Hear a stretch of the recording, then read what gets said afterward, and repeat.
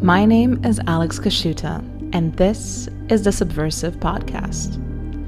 It's an excuse for me to talk to some of the most interesting people on the heterodox to heretic spectrum. Everyone from iconoclast philosophers to rogue scientists to real post-BuzzFeed journalists and our true intellectual elite, Twitter anonymous accounts. In short, they're quite subversive. Enjoy.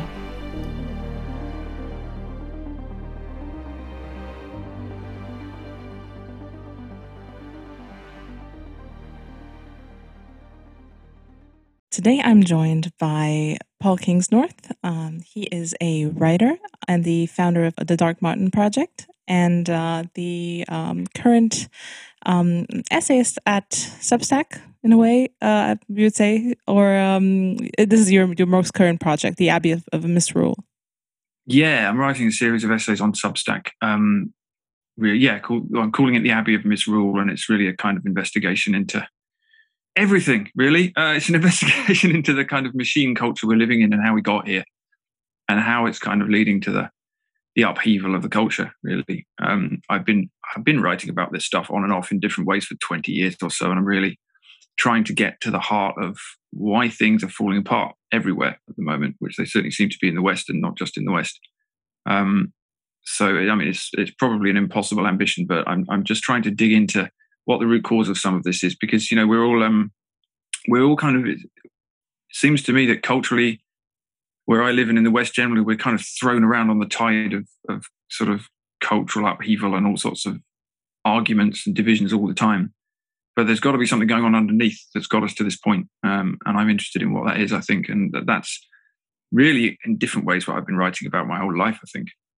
Yeah, you strike me as a seeker. Like everything I've read of yours and your journey that I've heard about on other podcasts and read about in you had a very good essay in First Things, kind of detailing how you got at least from a spiritual perspective to where you are now.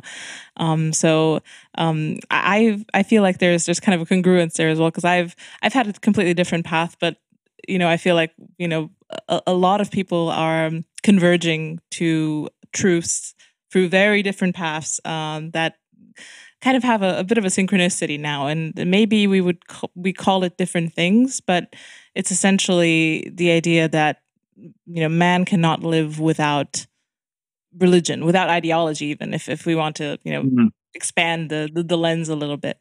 So what I've been exploring on this podcast and the previous guest who recommended you and that I look into, and I wasn't aware of your work before then, was Charles Haywood.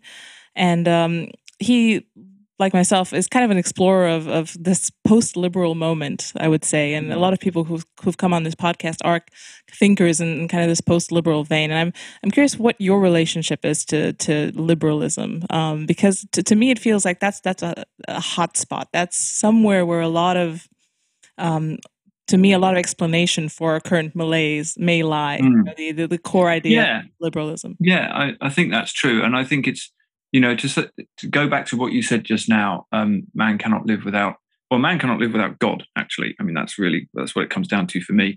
And I surprised myself by saying that because I wasn't brought up religious, and I was always kind of had this typically Western individualist suspicion of religion. You have that, especially if you come from England. Religion is extremely unfashionable in England, as you probably know. Unless you're from an ethnic minority, and then it's kind of okay. And actually, funnily enough, ethnic minorities in Britain tend to be far more religious and traditionalist than most native British people, which is interesting in itself. My wife is from an Indian family, and she was brought up as a Sikh, and it's rather a lovely religion actually, and it's striking how different her childhood was from mine in many ways, just in terms of having that spiritual underpinning to it, which is something I had to rediscover myself. I ended up coming back to Christianity, or going to Christianity, because I became an Eastern Orthodox Christian this year, which is in some ways strange for an Englishman, but in some ways not at all. It seems like the kind of ancient faith in a way. But yeah, I mean, to me, we're in a spiritual crisis all across the Western world. And I think I've known that for a long time, but I wouldn't necessarily have known how to talk about it. I started off as an environmental activist in my 20s.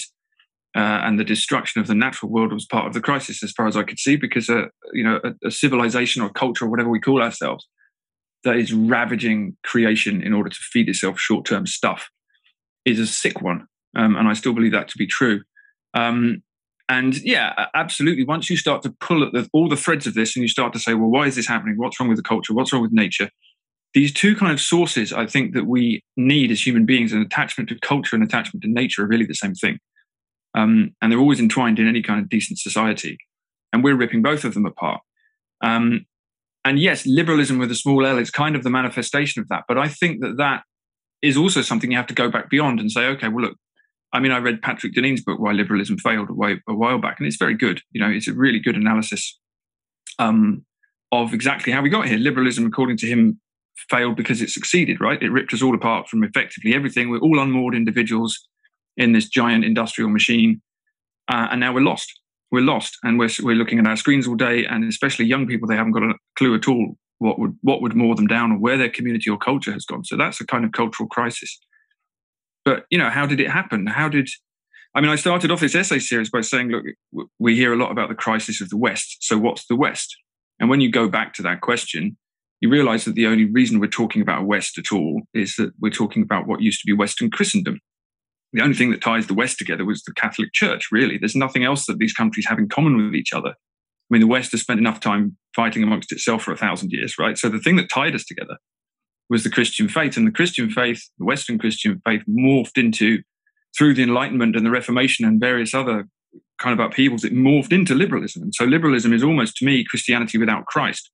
Mm-hmm. And then liberalism has kind of morphed as it's fallen apart into whatever we would call the social justice movement, the woke movement, which is kind of the Sermon on the Mount without God or forgiveness, which is a really terrible sermon.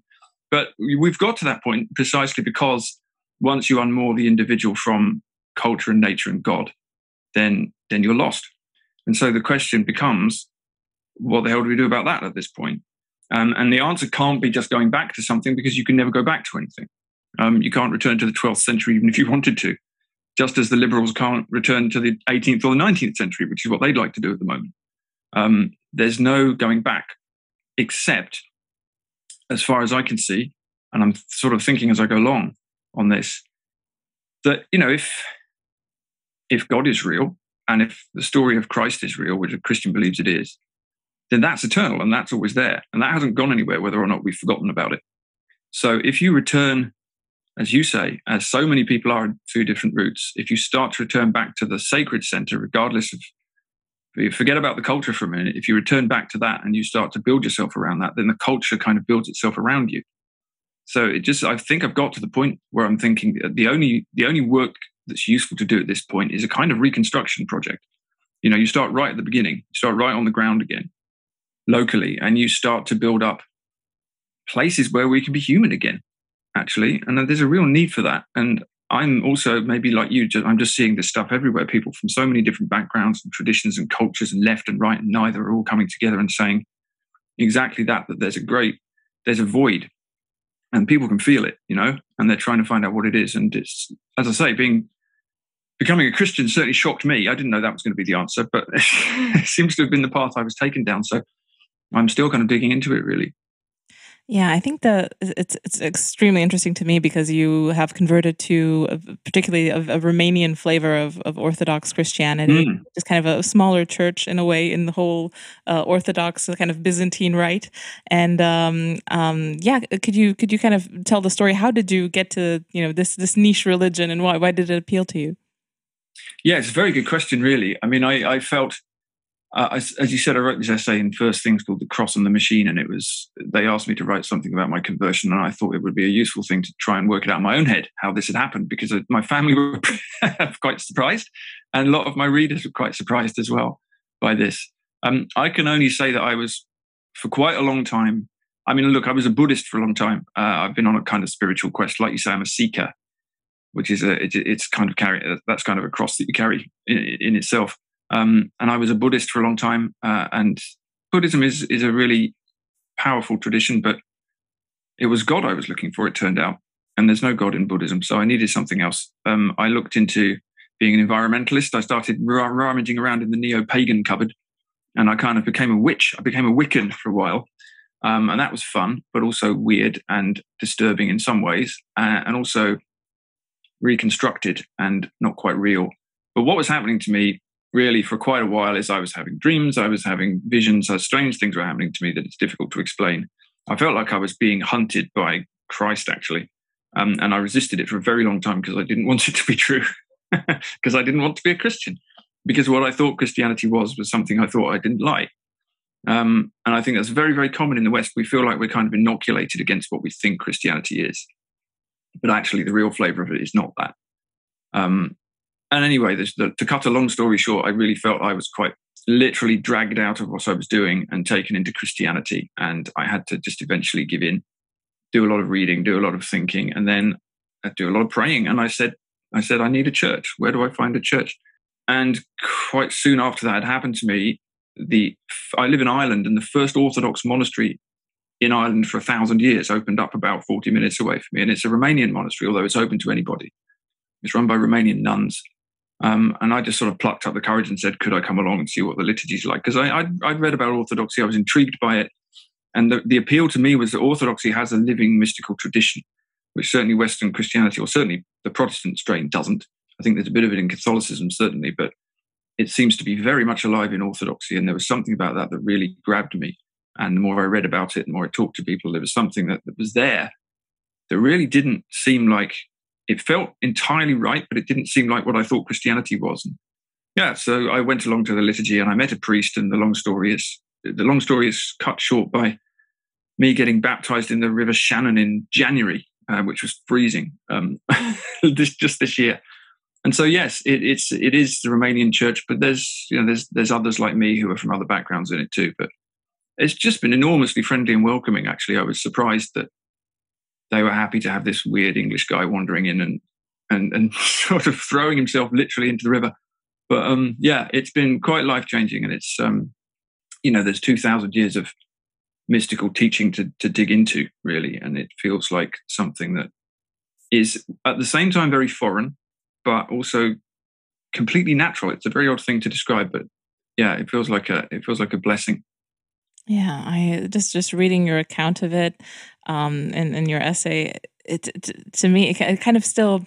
I have a tension with the Romanian Orthodox Church, because it is the church that I grew up, surrounded by when I was just. So to me, it's kind of like like the vicar that you were describing, but the way like 10,000 times worse. Because to me, the vicar and it has kind of this Anglo sheen where it's a high status thing. Even the crusty old vicar, it's he's a character out of the books that I was reading, and when I was at home, and I was like, oh, this is something to strive towards. As the Orthodox people around me were completely mindless. They were worshiping superstition, and to me the Orthodox Church seemed even more superstitious because of all the rites, because of the discomfort that you had to subject yourself to through the long liturgies, and you couldn't even sit down, you had to stand up. There was also chanting, and it just seemed completely if Catholicism was crazy, I thought this is completely beyond the pale.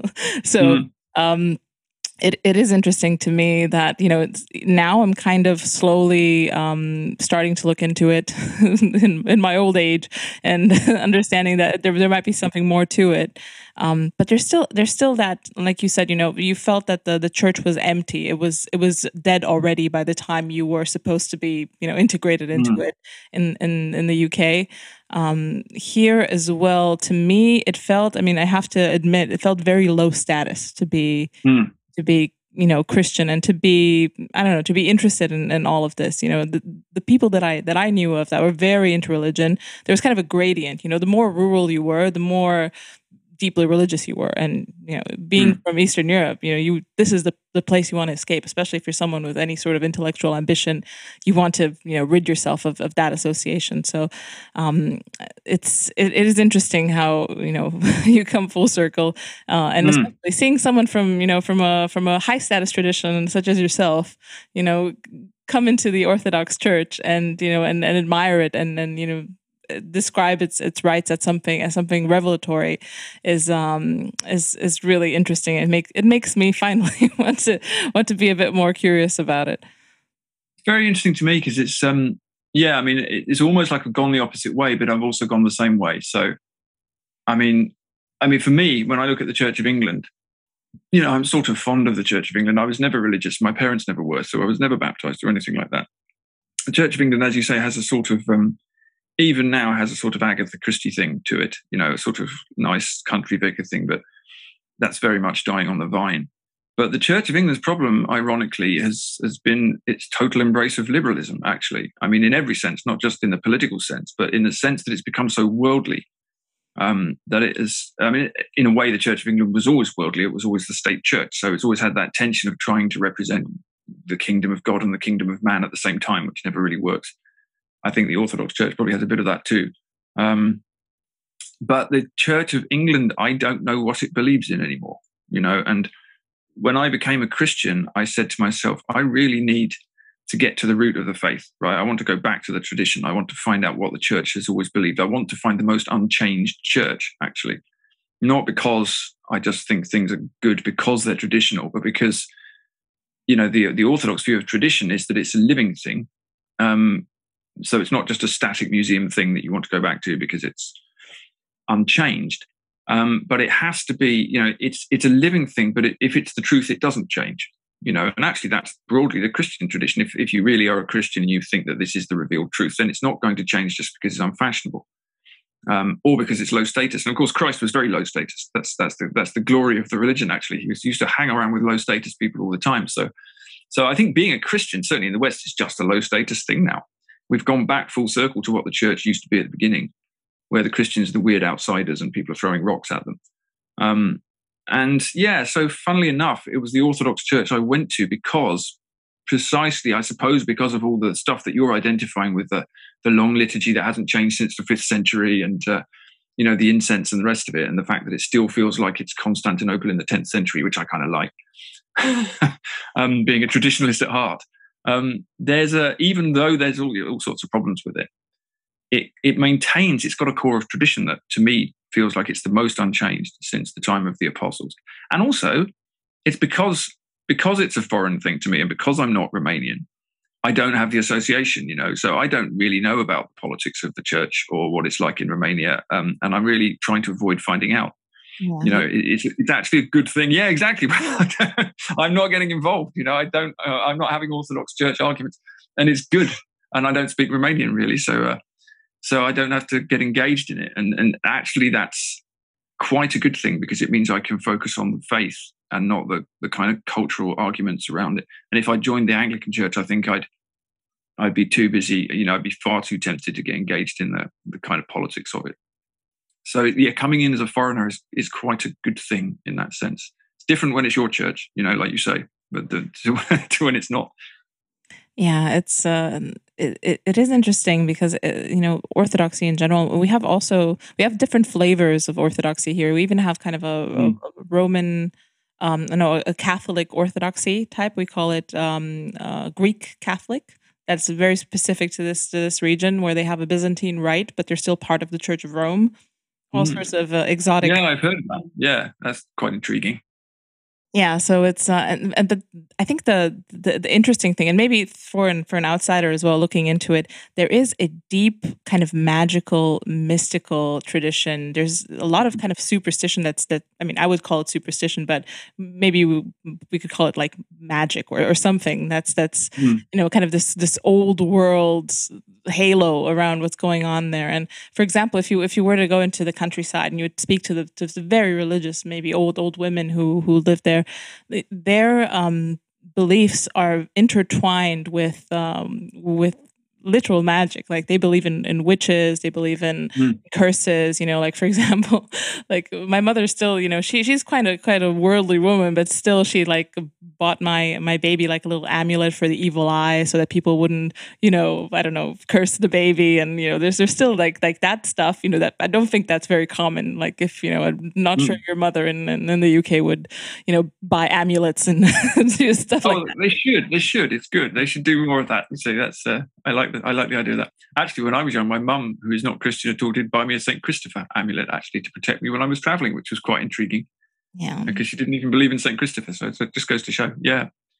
No, I mean it's in some ways Orthodoxy in that sense that you're talking about. It's almost like a view back into medieval Europe. Actually, I mean not so much in in Ireland, I suppose, but certainly probably in places like rural Romania, like you're talking about, this that view back into the mindset of what it would have been like in England or anywhere else is really intriguing to me, because, as I say, I think everything that's happening in our culture now is, the whole culture, if it is a culture, is built on this Christian substrate, whether we know it or not. It's just the reality. All of our values, all of our morality is built on a Christian substrate, and all of the stuff that's happening with the kind of culture war at the moment, I see as a kind of, what the woke are doing in the culture war, if you like, is challenging Christianity, even though they don't know that necessarily. It is almost like it feels like a Puritan movement, actually. It feels like something like what happened after the end of the English Civil War, when you had the literal toppling of statues and the smashing of churches and all this kind of stuff. So it's really interesting to me to see that, come to the disturbing conclusion that it's still a religious battleground, actually, the whole thing. And liberalism as such was a sort of historical attempt in the West to open a space that wasn't religious for a few hundred years. And it sort of worked a bit. And it wasn't all bad either, but it also ate itself precisely because it didn't have that spiritual basis to it. And so it's almost like we're the wheels turning. We're going back into a religious world now, even though people don't necessarily see it as that. And, you said earlier ideology or religion, and ideology is almost like a sort of, I think Simone Weil said that Marxism was what did she call it? It was like it was just a badly constructed religion, I think she said, because it's religion without a spiritual core. It just puts the idolatry of economics at the heart of everything instead, and then it tries to destroy society and culture. But that doesn't work, because actually fundamentally we're not economic beings, we're spiritual beings. And once you come to that conclusion, everything's up in the air, and society looks much more interesting. And I'm starting to realize that humanity is a religious animal. Actually, it's a spiritual animal more than it is anything else. And so, there's endless potential for good and bad to come out of that. Yeah. Do you think there's a danger in the fact that liberalism, in the way it's constructed now, is in a way a hollow religion, but it doesn't really see itself as a religion? It doesn't recognize itself as one. So is there a kind of a danger of it escalating by it considering itself just common sense? It's not. Yeah, it makes a lot of sense. I mean, I think that was one of the points that Patrick Deneen made in his book, wasn't it? That it's or I think he put it as, he said it was an ideology that doesn't know it's an ideology. And I think that's true. I mean, everything's either an ideology or a religion. There's always a worldview. And, fundamental to the liberal worldview is the kind of myth of progress, that we always improve ourselves through the use of science and technology and liberal education and the rest of it. And it is, if it's not a religion, it's an ideology. It has a very particular view of what the human being is, and what the human being can be, which is the worldview I was brought up with, which is that we're basically rational individuals making choices. And whether you're talking about the kind of neoliberal economic version of that or the cultural liberal version of that, it's the same thing. We're individuals. We're detached from community. We're detached from place. We're detached from God, and we can just kind of choose our own whatever. It's a consumer view of reality. That's what it ends up as. It's not what it started as. So I think that is. And if you look at the history of liberalism, it sort of emerges from the wars of religion, the 30 Years' War, and the great fights after the Reformation. And many of the early liberal thinkers were trying to construct a rational world so that we wouldn't have to have religious wars anymore, by using, science and reason and philosophy to get to the heart of humanity, and dumping religion as superstition. But it didn't work, because that's not what we are. I think it's just based on a flawed understanding of what humans are. And a flawed understanding of what the universe is, a kind of a material, empty thing that we can rationalize and control. And from that comes all of the kind of chaos that we're in now. That's how it seems to me. Yeah, absolutely. I think that's, like I said, that's one of the conclusions I'm slowly coming to as well. It's awkward, isn't it? It blows the whole world apart once you start to think like that. And it is very embarrassing as well, because I used to be very cringy as well. Like I was one of those people out in the streets protesting. Yeah, no, not on my finest hour, or maybe it was. A lot of these things, I feel like you kind of have to go through them to. Yeah, you do. I mean, it's a journey. It's like if one thing I like about the Christian worldview, I think, is that it seems to me that the world is like a testing ground. You have to sharpen the blade of your soul on the stone of the world, and you have to go through all sorts of stuff. I mean, I'm 50 next year, and it took me this long to get to this point. So I've been through all sorts of things. But my wife always says this to me, because I say, "Oh God, I wish I'd got here quicker. I could have had 20 years of doing this earlier." And she says, "No, you had to go through all that to get yourself to the point where you could see this." And I think that's right. You have to put yourself through all sorts of things before you realize what works and what doesn't. This seems to me to be a lesson for our civilization as well. I feel like there's the fact that we're here. Um, I feel like everyone in a way needs to go through it, and Mm. there's also kind of a class aspect to it because I've been able to afford in a way to be a seeker and to go through it and to put myself through it. But I feel like this very enticing form of limbic capitalism, it's very seductive and it kind of blocks a lot of people from seeing the reality of it. Like it's I don't know how to describe it. Like it takes time to go through it, and it feels a bit like a luxury sometimes. Kind of this asceticism that you come to at one point, or the renunciation of the self, sacrifice, things like that. The world around us isn't really constructed to tell you about this stuff, to tell you about the value Mhm. of it. So I don't know. I don't know exactly where I'm trying to get with this, but it does feel to me like, if is there a way to do this at scale Mm. to enable epiphany at scale, or must everyone do the long slog, and maybe not everyone will make it? Yeah, I like the idea of epiphany at scale. I suspect the answer is no. I think epiphany at scale is what Mark Zuckerberg's trying to do with his metaverse. If we can all just go into the alternative constructed reality. I mean, this is, I've written quite a bit about this. These guys who run Google and who run Facebook, the whole Silicon Valley crowd, what they are literally trying to do, it seems to me, is to build heaven with technology. They're trying to build a world with eternal life and no harm. And that's, if you just look at the absurd, ridiculous thing that Mark Zuckerberg wrote when he launched his Meta scheme last week. It's like it was written by a 12-year-old. It's like a fantasy of living forever and teleporting into your mum's birthday party and all of this kind of stuff. And that's sort of epiphany at scale. I think that the work has to be personal, but the thing is, as you said, the whole of the culture, or the anti-culture that we live in, is designed, it's built to take us away from all of that and to tell us that is absurd. And so it does feel like a privilege when you have like you say, have the time to do it. But actually, if you look at the saints in the Orthodox Church, or any church actually, and not just in the Christian tradition, most of them are uneducated. Most of them are poor. Most of them are, including the apostles and the early Christians. All the interesting people, actually, all the mystics are on the outside, and they don't usually. I mean, some of them certainly come from wealth and privilege, but a lot of them don't. So if you have a society that's constructed to allow you to at least take seriously spiritual growth and give you a path to do it, then far more people have the opportunity. But if you've got a society like ours, which sees that as kind of at best a thing you do on Sunday, a sort of slightly silly thing that silly people do on a Sunday, then that's the essence of the myth of progress. That's liberalism seeing itself as a reason when it's actually a religion, telling us that all of that is basically silly old-fashioned nonsense which will fade away. But it's not fading away. There are more religious people in the world than ever. 87% of the world apparently is religious, and it was only 80% a few decades ago, which is really intriguing to me. So it's not going away. And maybe it's not going away because we all need God, actually. And maybe that's that's certainly the awkward conclusion I came to, which was not what I was planning to end up believing at the age of 50. But there we are. God has a sense of humor as well. Yeah, definitely.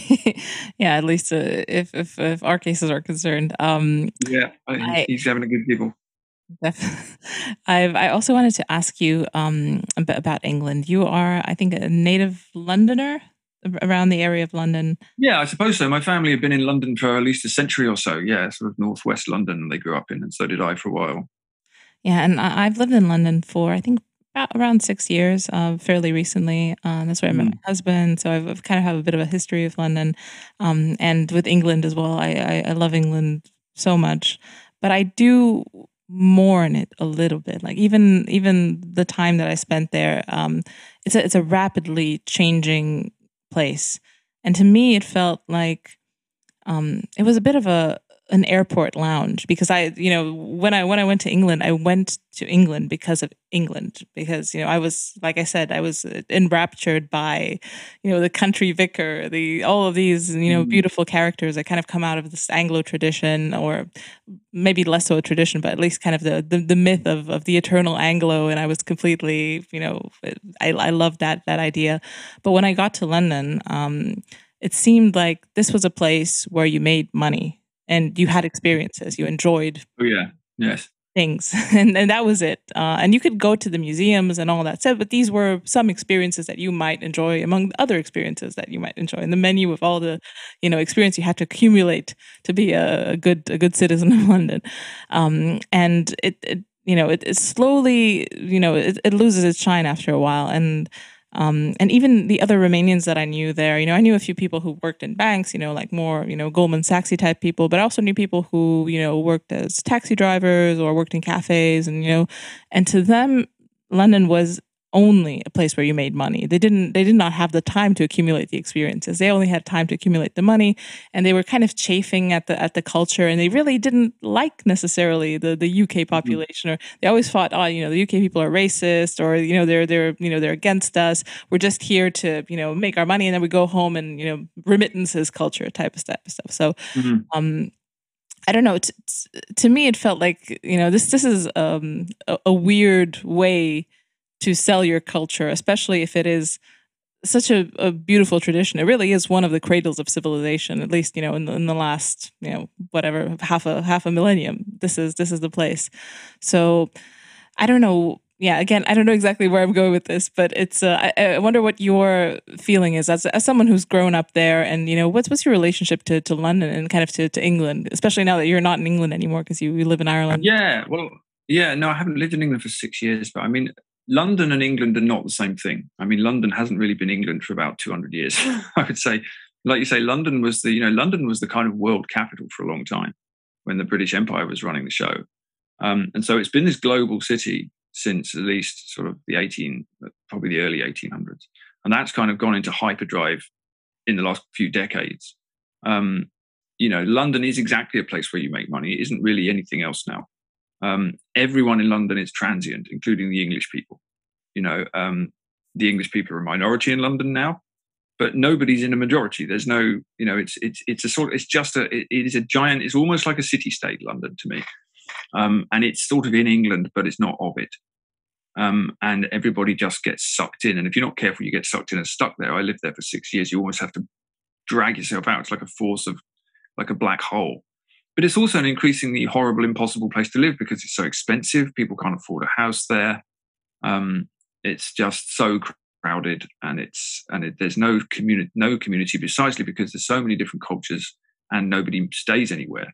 So it is exactly that, and it doesn't feel like the capital city of England. It just feels like a place that's like anywhere else. It's like but there are cities like that all over the world. It's the ultimate globalized city. These places exist to just sort of shovel people into the maw of the machine, and we get sucked in and we have to work and then we go somewhere else.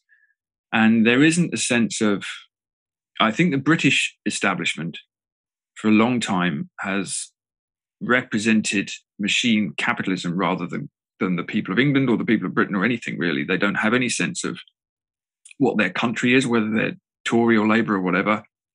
They don't have any sense of culture. They don't have any sense of what the country should be or where it should go. All they believe in is money and progress, and that's it. And they don't. Everything and everyone is interchangeable. So it's the ultimate kind of den of liberal capitalism, if you like. And it is, yeah. I mean, it's radically changed in my lifetime, but I think it's been ever since the Industrial Revolution, England's been going in that direction. And I've always felt that in some ways the English people were the first victims of the British Empire. They were the ones who had their land enclosed, and they were the ones who were forced into the factories, and so yeah, it's a sad place, England, and nobody seems to really care about it. It's a funny thing. It's a country that it's fun to demonize it, and I think people love to demonize England, especially the English elites. If you want to pass to become one of the elites in England, you have to be as Anglophobic as possible. Absolutely necessary.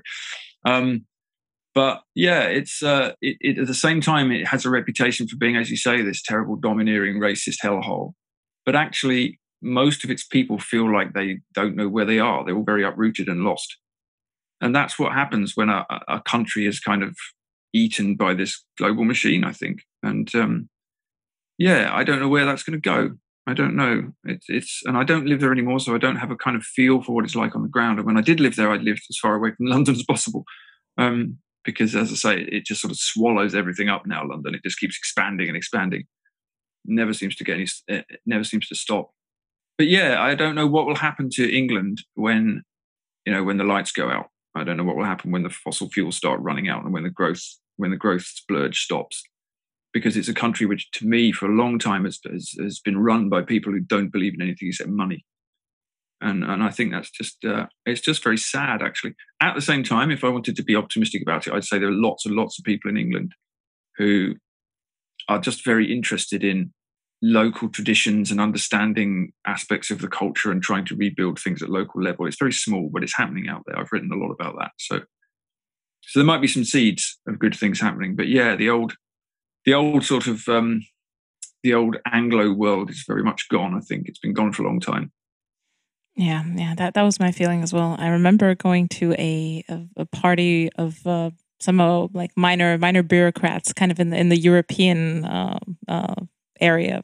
Some people working for the European Union, and being from Eastern Europe, and being a woman, I have more liberties to ask weird questions, so no one really ripped my face off. But somehow I posed a question like, do you guys think that there is any claim that the ancestral English people have about, how their country is run, who is in their country, what allegiances there are, what limits there are to certain things, and they were, very, they shut it down. They were like, no.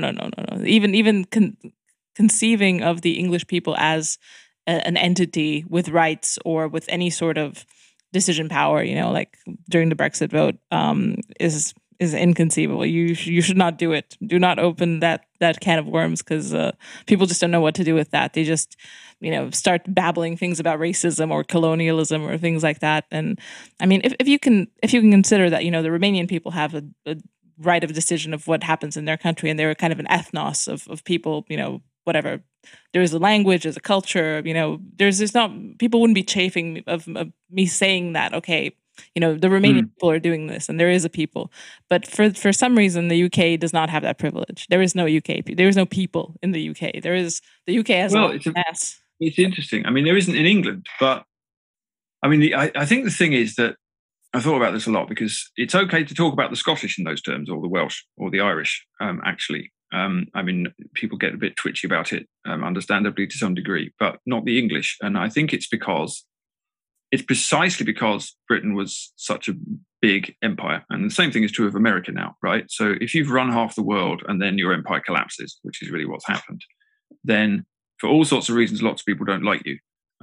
But there's also a kind of cultural self-loathing amongst the English elites, which has been around for a long time. I mean, George Orwell was writing really well about it in the 1930s. Very famously, he said, it's harder to get. He said the average English intellectual would rather steal from a poor box than stand during the national anthem. He said it's the only great country whose intellectuals are ashamed of their own nationality. Right, and that was in the 1930s, when the empire was still around and all the rest of it. So it's a long-standing thing that there's a kind of weird intellectual self-loathing amongst the ruling class in England. I don't know what it is. I don't know if it's tied up with the fact that they felt guilty about the empire at the same time as they benefited from it. But I think that as the country has shrunk, you have precisely this attitude, certainly amongst the elite in England, that it's everyone else has a nation, but we don't. It's exactly that sort of, the people who want us to celebrate cultural diversity, which is not a bad idea, don't want us to celebrate English culture. They're usually either telling us that doing that, as you say, is racist or far right, or they're telling us that English culture doesn't exist anyway. It's a very weird. It's not logical at all. It's a very irrational thing. It's Roger Scruton called it oikophobia. It's a sort of hatred of your home. And it is weird, and it's not shared by most of the population. It's an elite discourse, like you say. It's fine to talk about. I mean, as you say, you could certainly have an easy chat with your average English liberal elitist about Romanian culture. They'd have a good old chat about that, find it very interesting, but not English culture. It's a funny thing, and I've come up against it myself. And when I've tried to write about it, I've been attacked for it and accused of all sorts of things that aren't true, the usual stuff. I mean, I'm married to an Indian woman, and I have 2 mixed race children, but I still get called a racist when I write about English culture, which is intriguing to me. It is a strange and a sad thing. I don't really know what to do about it. I think maybe it's just to do with the fact that the English became globalized before anybody else, forcibly, actually, really. And we kind of, with the Industrial Revolution, we lost our folk culture before anyone else, and we lost our sort of sense of place, and we were sort of forced onto ships and into factories and the rest of it. And so we sort of lost ourselves, I think. And that's probably not true in Romania. I mean, you're talking about the old superstitious ladies in the villages, but I think that kind of folk culture is the basis of a country. It's the basis of any culture in a way. So if you haven't got a sense of being connected to a place through time, then you haven't got the wellspring of a culture. You've got a sort of globalized marketplace. And I think England has become a marketplace. It's been constructed as a marketplace. And it's a difficult thing. It's a sad thing, really. Yes, I think it's also something that you can only do from a position of strength, from a position in a way of superiority. Because if you look at cultures that maybe are not as as successful, at least civilizationally, as the Anglo culture, let's say take Romania, you see a lot of the history, the mythology that we have around Romania, which is kind of a young state. It's built through the amalgamation of different regions, that have more or less in common. We have a common language, but there's also lots of regional differences. So we need kind of to plump up our mythology with all sorts of ideas of defeating the Turks, which happened a few times, but the rest of the times the Turks just completely wiped out everything and burnt everything to the ground. So defeating the Polish once, all sorts of things, and you take those little nuggets of hero mythology and you build those up. And we also have almost like a kind of an ancient alien style view on the ancient populations here, like the Dacians. Some people think that they had mystical powers, that they were like one of these huge like Atlantis type civilizations. So there's all sorts of people trying to make something much bigger than the actual historical record would warrant. But the English seem to be doing the opposite. So in a way, they have kind of like this self-deprecating history because they come from a position of strength, of overwhelming strength compared to almost anyone on the continent, almost anyone in the world. So no, I think that's what it is. I think it's a reaction to that, because if you look at, say, the English mythology that they constructed during the High Victorian period, when we were basically running everything. There was this great myth of almost racialized Anglo-Saxon superiority and how we'd all come from King Alfred and defeated foreigners back then, and we're defeating all the foreigners now and showing them the error of their ways and giving them a good old dose of sort of Christian Anglo culture. And so we had this kind of obviously deeply arrogant imperialist attitude, as empires tend to have. And the Americans took that over from us, and they've been stomping around the world, pushing American culture on us for the last 100 years. And you get a reaction to that, obviously, amongst colonized peoples, but you also get a reaction amongst your own kind of elites. It's something else that George Orwell sort of skewered, actually. And he said, every right-thinking progressive person in England, and again, this is back in the 30s and 40s, knows that the empire is a terrible thing, but they also know that they personally benefit from it. And so what they do is they kind of denounce it verbally, very loudly, but they're not prepared to actually end it because their lifestyle depends on it, right? The comfort zone of being a sort of intellectual progressive or an intellectual anything, is always built on somebody in Asia doing some crappy work in a sweatshop because you've colonized them. So you've got that sort of, and I feel that sort of still goes on, and not just in Britain, actually. You have this elite that's entirely dependent on globalization, which we all are. We're all part of that, right? And you can sort of denounce it, but if you actually change it substantially, it's going to make us a lot poorer. If the world was going to be fairer, we'd all be a lot poorer. And that's the reality of it. And we don't really want to be poorer. We would like the world to be fairer. it's like the conversation around climate change. I was an activist for a long time on environmental issues, and people say all the time that they want to stop climate change, and I'm sure they mean it. We all mean it, but we all create it. Mm-hmm. So you can't stop climate change without the people who consume a lot. That's us consuming a lot less. So that's the bullet to bite. So yeah, it comes down to exactly that. That it's a sort of, I think it's probably just something that happens to sort of rotting empires. To be honest, it probably happened in ancient Rome as well. People just become embarrassed about themselves. They lose track of themselves. I think if you become that powerful and dominant as a culture, you sort of lose yourself actually. And then when that all shrinks away, when your glorious empire dies off, then you think, well, what am I beyond the empire? And I think the English, especially the English elites, don't really know the answer to that yet. We don't know what we are. And as you say, then some people just spend a lot of time denying that we existed in the first place because they're so ashamed of a particular aspect of history. But it's not, you can't have a country that's ashamed of itself. It just stops being a country. At some point you have to rediscover who you are. And I think it's important for the English to do that. I think we do need to discover who we are, rediscover who we are.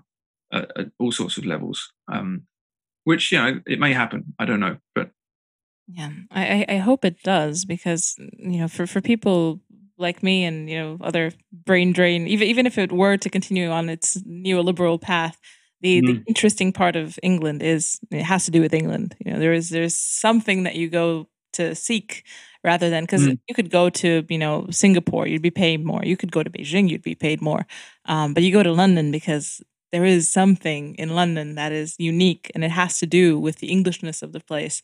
And if that is completely hollowed out, then even if we just make a capitalist realist argument for that, it's still not the best. No, well, it's not anything. I mean, it's just a nowhere place, and that's the globalization project. That's what it aims for. I mean, it's utopian, and the definition of utopia literally is no place, and that's what London's becoming. And that's what New York becomes, and Paris becomes, and everywhere becomes, if any globalized place. I mean, the essence of England, I think, is in the small towns and in the countryside. Now, I think it probably always was. And you can still find England there, and you can still find a good dose of kind of that, some dose of that sort of old tradition out there as well. But, it's the same everywhere. I live in Ireland, and the same thing is happening to Dublin. Irish people complain about that more and more. Dublin is just full of skyscrapers and banks and the headquarters of Google, and it's becoming very transient. And Ireland also is becoming a kind of airport lounge place, a bit less so because it's smaller. Ireland was a colony for a long time. It's never had an empire, and it doesn't have that sense of cultural self-hatred that the English have, but it's still becoming that sort of utopian skyscraper place where people just come in to make money. And that's the model. And that's presented as the virtuous model. That's the globalized borderless utopia where everybody gets on. But ultimately, if you go there, there's no culture anywhere. There's nothing that comes from a place or that comes from a sort of cultural stream anywhere at all. And I think I identify a lot of the kind of current malaise around the world with exactly that drive to make everywhere cultureless, and it's presented as this kind of sort of John Lennonist, the world shall live as one and all hold hands and everything, which is fine in one sense, but ultimately it leads to cultural death everywhere, because there's nothing unique about anywhere, and everybody's looking at the same Facebook page on the same phones from Singapore to Scotland. So what does it mean to be in a place? What does it mean to come from a place? What does it mean to have any of those discussions? That's the big picture. That's what the machine culture is doing to us all over the world. And I think the English just got there first. We globalized the world, we became globalized, and so we started to get culturally hollowed out before anyone else. But we're all sort of walking the same path.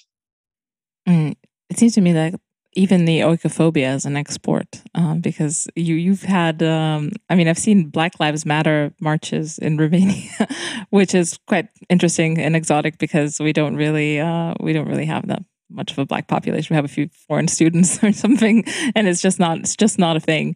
But there's all sorts of ways in which this deconstruction of the culture is fueled by the similar philosophy as well. Like, maybe for Romania, you have tensions. We've had, with homophobia, with the relationship between men and women. So other aspects of woke culture, but it's interesting to see the most ridiculous things, as well. Like everything appears because this culture, or whatever's coming from the West, this dissolving function is piped in hot through every social media channel, through every, even Netflix. Watch Netflix for a year and tell me that you're not, full of brainworms that are, exactly essentially woke. No, it's very interesting, isn't it? I mean, the West is still enormously culturally dominant. I mean, because I come from the West, I don't see it from the outside, because I don't come from a small non-Western country. I mean, I know plenty of people who do, but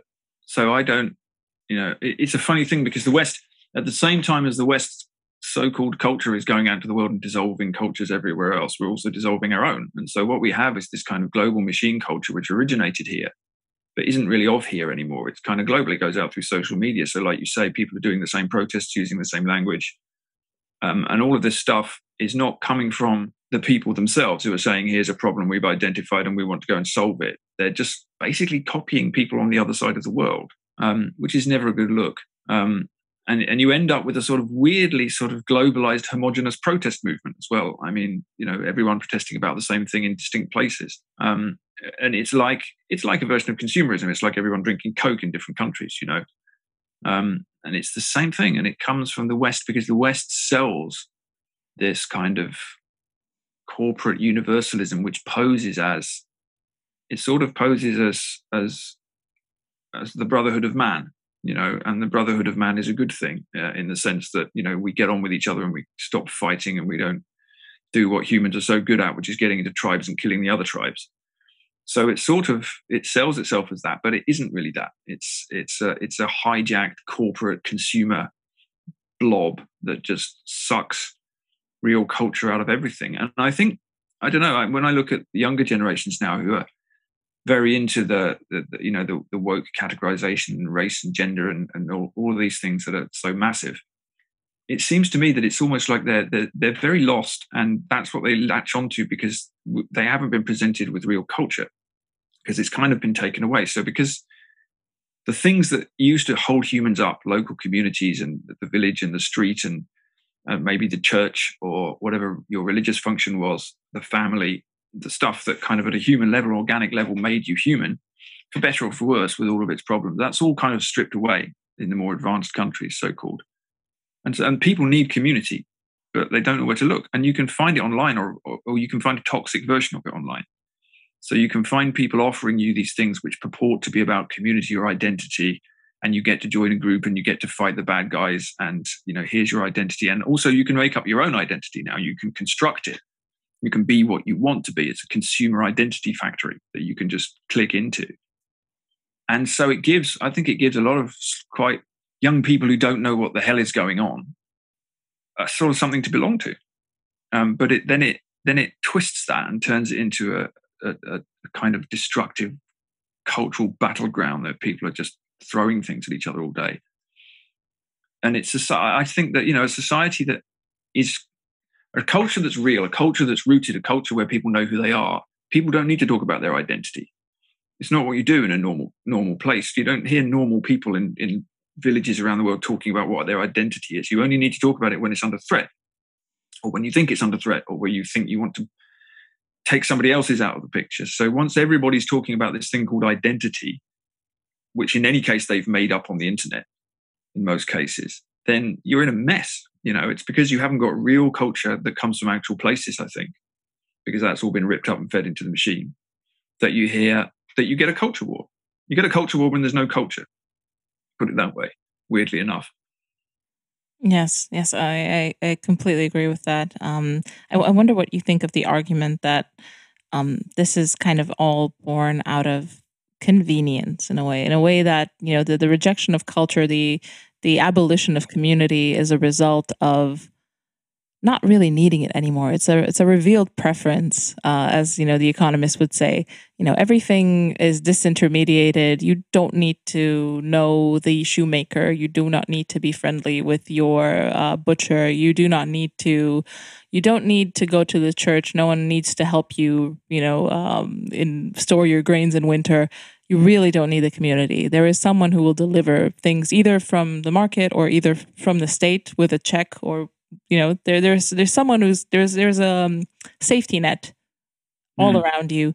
And if you can choose, you can have the most low involvement, low obligation community online, which no one expects anything of you. You can be anything you want to be, and that's a revealed preference. That's what people actually want. That's what they do, and they don't really want to have stinky old community where they have to get along with people they might. Yeah, well, that's the promise of rational economic man, isn't it? I mean, I don't know. It's interesting that, because I think to some degree there's some truth in that, right? Because communities are inconvenient, and they have problems with them as well, right? I mean, it's good to focus on the downsides of communities sometimes. It's good to focus on some of the small-mindedness and the prejudice and the tribalism and the ease of putting yourself into an ethnic or religious or cultural group and then wanting to attack others and going for outsiders and all of that stuff. It's really, that's not to be downplayed, because that happens all the time in human history.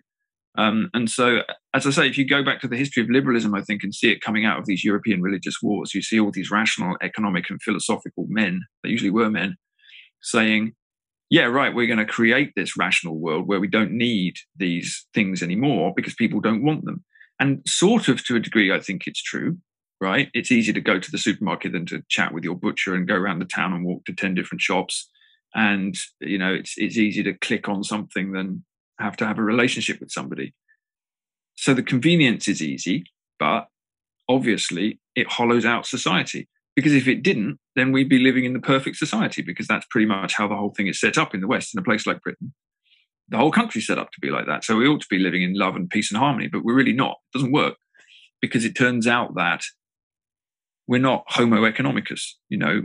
It's that back to that argument about the failure of liberalism again. We're not just individuated actors divorced from stuff. And even though the job of being in a community or being in a religion or being in a country or whatever is actually kind of hard work and a bit messy and not always pleasant, it's like a human need. Community is a deep human need, a sense of belonging, a sense of place, a sense of tradition in some way, a sense of community at the local level. It really matters. And you shouldn't idolize it, but it really matters, and if you demolish it in order to create this perfect liberal utopia, then you get to where we are now. The whole place starts eating itself. So yeah, that's it. It's sort of, we do like convenience, but we don't like the consequences of convenience. It's like climate change, right? We don't like the climate change, but we like doing the stuff that causes it. So again, it comes back to, it's almost like that question you asked earlier about whether you could have a sort of mass awakening without having to do the personal work. It's a bit like, it sort of feels like that to me, that you have to, there's no easy solution to that other than by starting to build up from the ground again and rediscovering the stuff that we threw out. Because for 99% of human history, people have lived in communities of some kind or another. And now we don't in the West, and it doesn't really work. And that's pretty obvious. The solution isn't obvious, but the problem is. So yeah, the Economist will keep plugging that line until the lights go out, but I think they're on the wrong path. Yes, I think it's also about kind of legibility. What is readable to, like you maybe describe it, the machine, and I think a part of that machine is the state, and part of that is the market. And there are different indicators that people give off. These revealed preferences, what they buy, how they consume, how they engage with your platform, and the machine can only react to those indicators, but there's a lot of stuff happening below the surface on the bottom of the iceberg, and I think that's the most important stuff. So that's the illegible stuff, or things that are legible, but they don't seem to be correlated, like rise in suicides, depression, anxiety being increasing across the board, and even though maybe engagement numbers on Facebook are up, there might be, on the other side of the coin, you might have all of these, negative things that are these externalities that, are not captured by the system. Completely. I mean, it's the stuff that they can't measure, the stuff that the algorithm can't measure exactly that. So, and as we move into kind of Zuckerberg's paradise, where the algorithm is running everything, and we've all got our kind of COVID passports and our social credit systems, and everything's measured and tracked. That's kind of, that's the machine's utopian perfection coming towards us, where in theory everything's great because as you say, our needs are being met, but the stuff that doesn't get measured is the most important stuff. It's the love and the affection and the sense of place or family, or the feeling you have for the tree in your garden, or the sense of the beauty of the sunset, or whatever it is that moves you in your heart, that can never be measured, because that stuff can never be measured.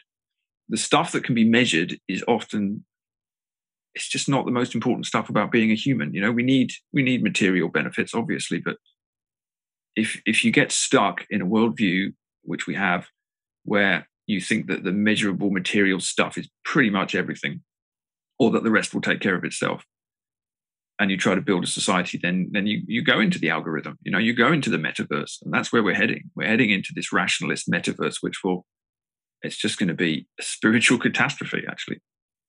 And, yes. And that's why I find that the sort of religious path, for all of its faults, is taking you back to the heart of things, because the heart of things is the heart, and the relationship with God is also the relationship with creation and with other people.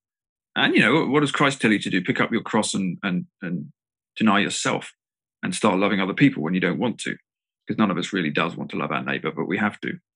And so once you have to start making yourself do that, then you have to start focusing on all of this unmeasurable stuff. You can't just be going out there counting the money. So for better or for worse, that's what you have to do. But yeah, if we keep going down this track where the algorithm is going to give us paradise based on all of the information we've given it, then we go to hell, actually. I mean, we take ourselves to this version of hell where everything looks really shiny, but is actually spiritually awful, which probably is the definition of hell. Yeah. So in a way, Christianity is the opposite of a revealed preference. It's kind of the... Well, yeah, it is, because you have to do a load of stuff you don't want to do, don't you? I mean, you have to, as you say, you have to deny yourself. You have to be crucified. I mean, that's the story of Christianity. It's a very inconvenient religion. You don't just get to make a sacrifice to God to get what you want. You have to sacrifice yourself, like Christ did, which none of us wants to do. And you have to turn the other cheek, and you have to walk 2 miles when you just want to walk 1, and all of these kind of inconvenient things that you don't want to do. But yes, if you do them, it just makes you focus a little bit more on others and on the world and on your heart and on the stuff that matters, and of course on God. And then it's just that the world opens itself up in a different way. And that path, kind of spiritual path, the path back, if you like, I can't see any other path to walk that's going to get us out of the mess we're in, whether or not you're a Christian or an Orthodox Christian or whatever. If you're not walking towards God, you're treading water. That's how I feel now. And I wouldn't have imagined myself saying those words even like a year or two ago. But I think that's where we are. We've spiritually emptied ourselves out. We've tried the path of nothing but the material, and we've ended up where we are. And if we keep walking down that path, we're going to get into bigger and bigger trouble. Yeah, I think in a way, for me, my path to exactly this conclusion was purely material. I still have not had, a moment of epiphany, or I've not been chased by Christ as you've described. But I've kind of come to this conclusion almost through like an evolutionary lens. Because I do believe that it is part of human life. Overcoming is part of human life. You cannot do without it. We're essentially made to be convivial. We're made to overcome together. And what if you deracinate the human animal, if you really want to take it, take that lens from its purpose, the way it's been, what it's done for hundreds of thousands of years, it's going to drive itself mad, or it's going to be like a caged animal, or something in a zoo, or completely in a different environment than it's meant to be. So I think even from that perspective, even if you don't want to take on the spiritual baggage, you can see that there's something wrong with this hedonic treadmill, this hamster wheel that we're presented. And if you fall off at one point, like you said, it is very, very much hell. There's nothing outside of it. Yeah, and the Christian tradition of the fall, which fascinates me. The fall away from God, the fall away from communion. The fall is when you fall away from God and you fall into yourself. So what you get offered by the little tempting snake in Eden is the chance to be powerful in yourself, to walk away from God, to walk away from everything else in the garden, and just to build your own world, to build your own Tower of Babel, which is what we've done. Again, we're always making this mistake. So you fall into yourself and you believe yourself is all there is, and Like you say, you can't live like that. I mean, you can go back to London. That's what London is now. London's the hedonic treadmill. London's the new Babel. London's the place where everyone is out for themselves, or even if they're not, that's what they're told to be.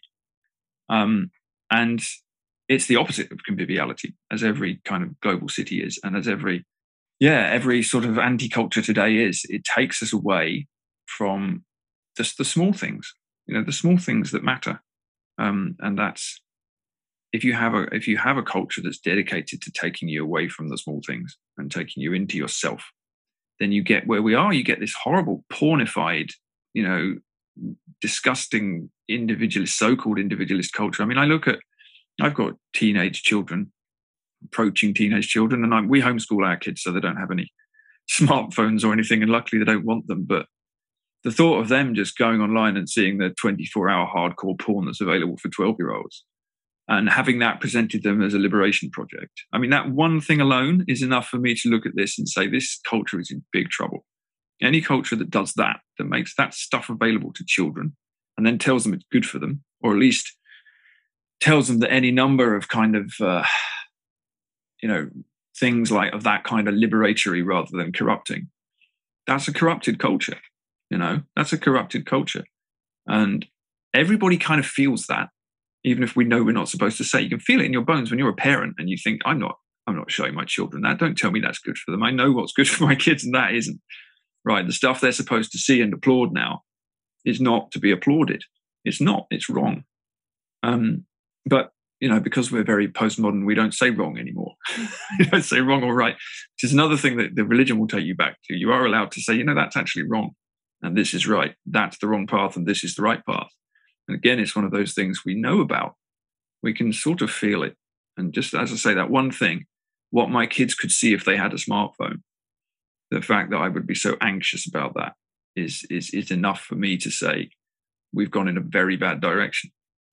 Yeah, and I feel like the biggest leading indicator of a dying civilization, it is literally the fact that we have stopped reproducing, or we're very, we're declining in a very, I mean, people around the world are reproducing, but the West itself, the ancestral peoples of the West are not really into that. And I wonder what you make of this, especially kind of with the ecological lens as well, because I feel like in ecology, there's also kind of this, a bit of an anti-human strain where it's like, it would be nice if, we could protect the planet. And if there were fewer of us, it might be even nicer. So I don't know. Is there a tension in you with these ideas, or? Well, it's interesting, isn't it? I mean, what's interesting to me is the collapse in sperm counts actually in the West. I have no idea why that's happening, but some places are dropping by 90%. I don't know if that's just in the West or whether it's global or what the cause of it is. That's a slightly different question from why people aren't having kids.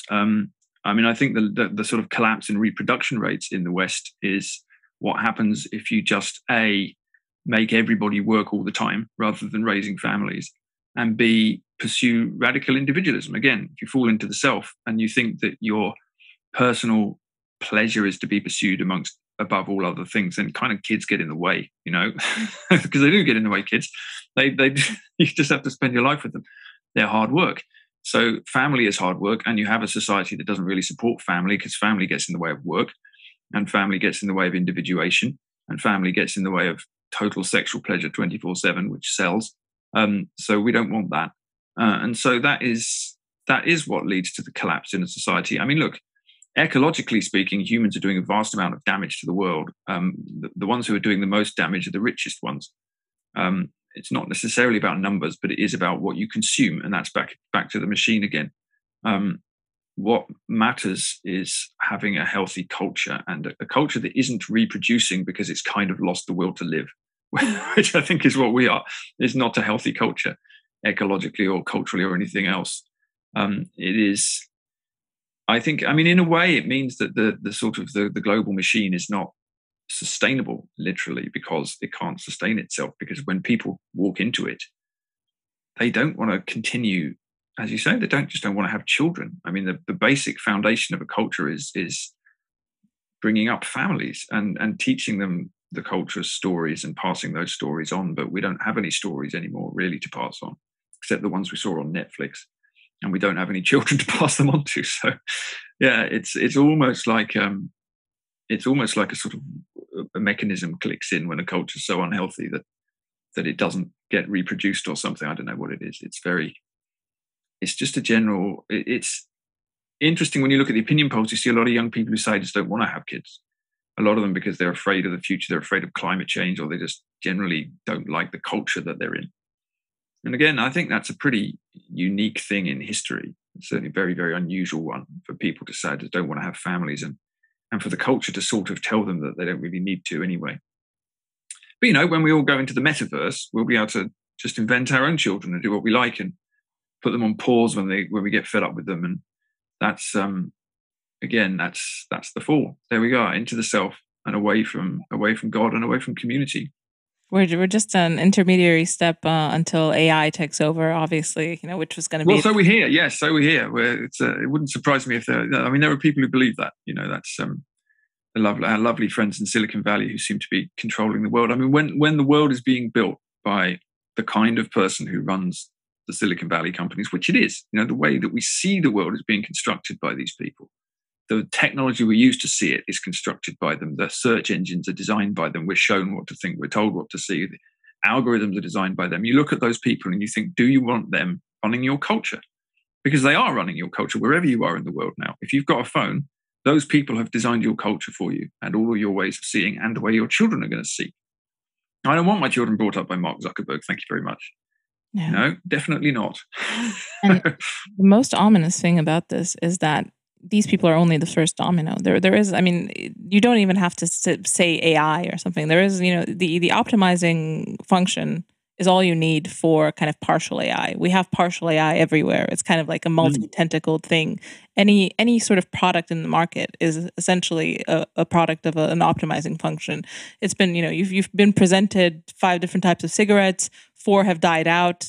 Number 5 has remained. It's the most potent. It's the best. People buy it, and then do this like 5, 10, 25 times, you have an optimizing function. You have kind of a self-thinking element of the market. One of its tentacles doing that particular thing in one direction. And then you have that 10,000 times over. And then, you don't need the singularity. AI is already here and it's working and it's working on you. And, you don't even have to have an engineer designing it.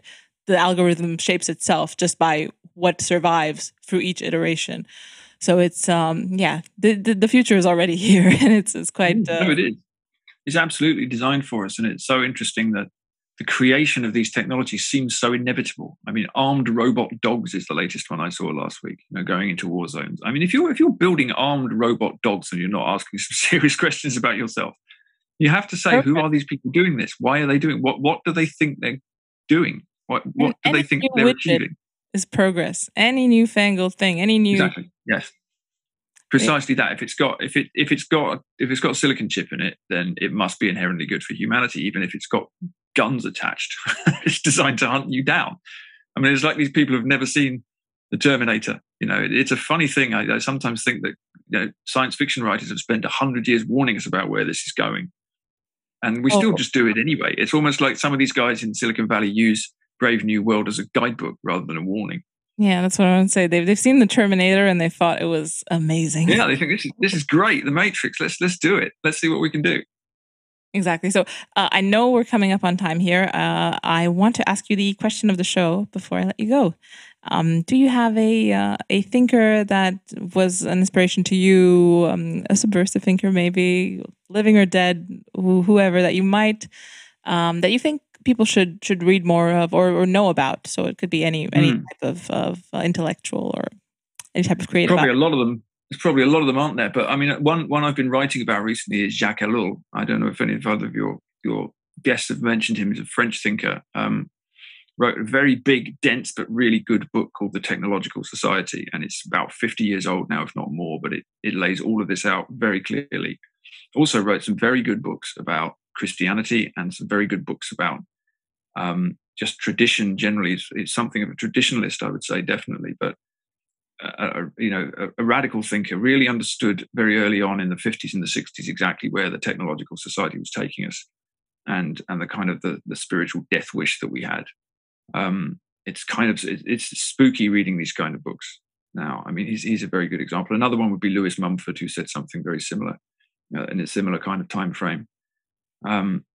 but Jacques Ellul is well worth reading. He wrote a lot of very, very interesting books, some of them quite short, really, laying out where we were going and also giving us some spiritual succor, actually, showing us where the weak points in the culture were and what we could do about it. So I'd really recommend him. Not always an easy read, but really worth trying.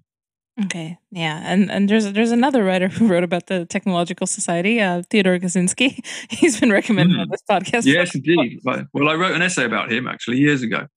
Good old Ted. Yes, or not. Yeah, I mean the Unabomber Manifesto is a disturbingly predictive, correctly predictive manifesto, despite the horrors of what he did. His analysis is kind of so clinical and sort of sharp. It's very difficult to read it and think, yeah. I read it what was coming as well, and I had a lot of raised eyebrows. I was like, actually, it's pretty. Yeah, well, there's a very famous essay that was written by a man called Bill Joy. It was called, what was it called? I think it was called Why the Future Doesn't Need Us. And he wrote it back in 1999. He was the founder of Sun Microsystems, so he was a big Silicon Valley guy. And he read the Unabomber Manifesto thinking that he was going to despise it. And then he uncomfortably realized he agreed with it. Didn't agree with what Kaczynski did, of course, but he agreed with the analysis, and he was coming from the inside. And he wrote this very good essay called Why the Future Doesn't Need Us, which you can read online. And he said, look, this guy's basically right about where this is leading. This is 25 years ago. And he said, look, it exactly is taking us towards the matrix of the metaverse and the control of humans by their machines. And, despite Kaczynski's actions, you need to take this seriously, which of course nobody did. But yeah, it's all this stuff has been predicted for so long. We all knew it was coming. We can't say we weren't warned, but we just kind of did it anyway. So the future doesn't need us. So we better start doing something about that. Exactly. And on that cheery note, happy Christmas. Yeah, but before I completely let you go, I wanted to say that you did kind of leave us with what the internet likes to call a white pill, about these little nuclei of return or reconstruction of kind of revivification of tradition, which are happening in the UK. Some are happening in the US as well. Some are happening even here in Romania. So there is hope, but it has to come from the lower scale. From I think so. I think you start on the ground. You start where you are. You start with your community, and you start building again. And it's actually, it's when you look at the global scale of things can seem to be fiendishly kind of depressing, the direction of travel of things. But at the local scale, things can be really exciting and optimistic at the scale at which you can achieve things, So yes, absolutely. You start small, as Wendell Berry would say, small is where everything begins. Small is beautiful. So start there and start building, I'd say. Excellent. So think local, act local, be local. So not a bad start, yeah. Well, thank you so much, Paul. I want to direct everyone to the Abbey of Misrule. Is it at paulkingsnorth.substack.com? I think it is, yeah. Okay, perfect. And please do buy Paul's books and support Paul in every way you can, because he is a very important thinker, and I'm very happy to have had the chance to speak with you. That's great to talk to you too. If you like what you're hearing, want to see where I take it, and maybe want early access to episodes, bonus episodes, access to the AMA, or you just want to support the cause of dissident speech or my work in general, head to my Patreon at patreon.com/AKSubversive. Your donations are what keeps the lights on and makes the show possible, so thank you.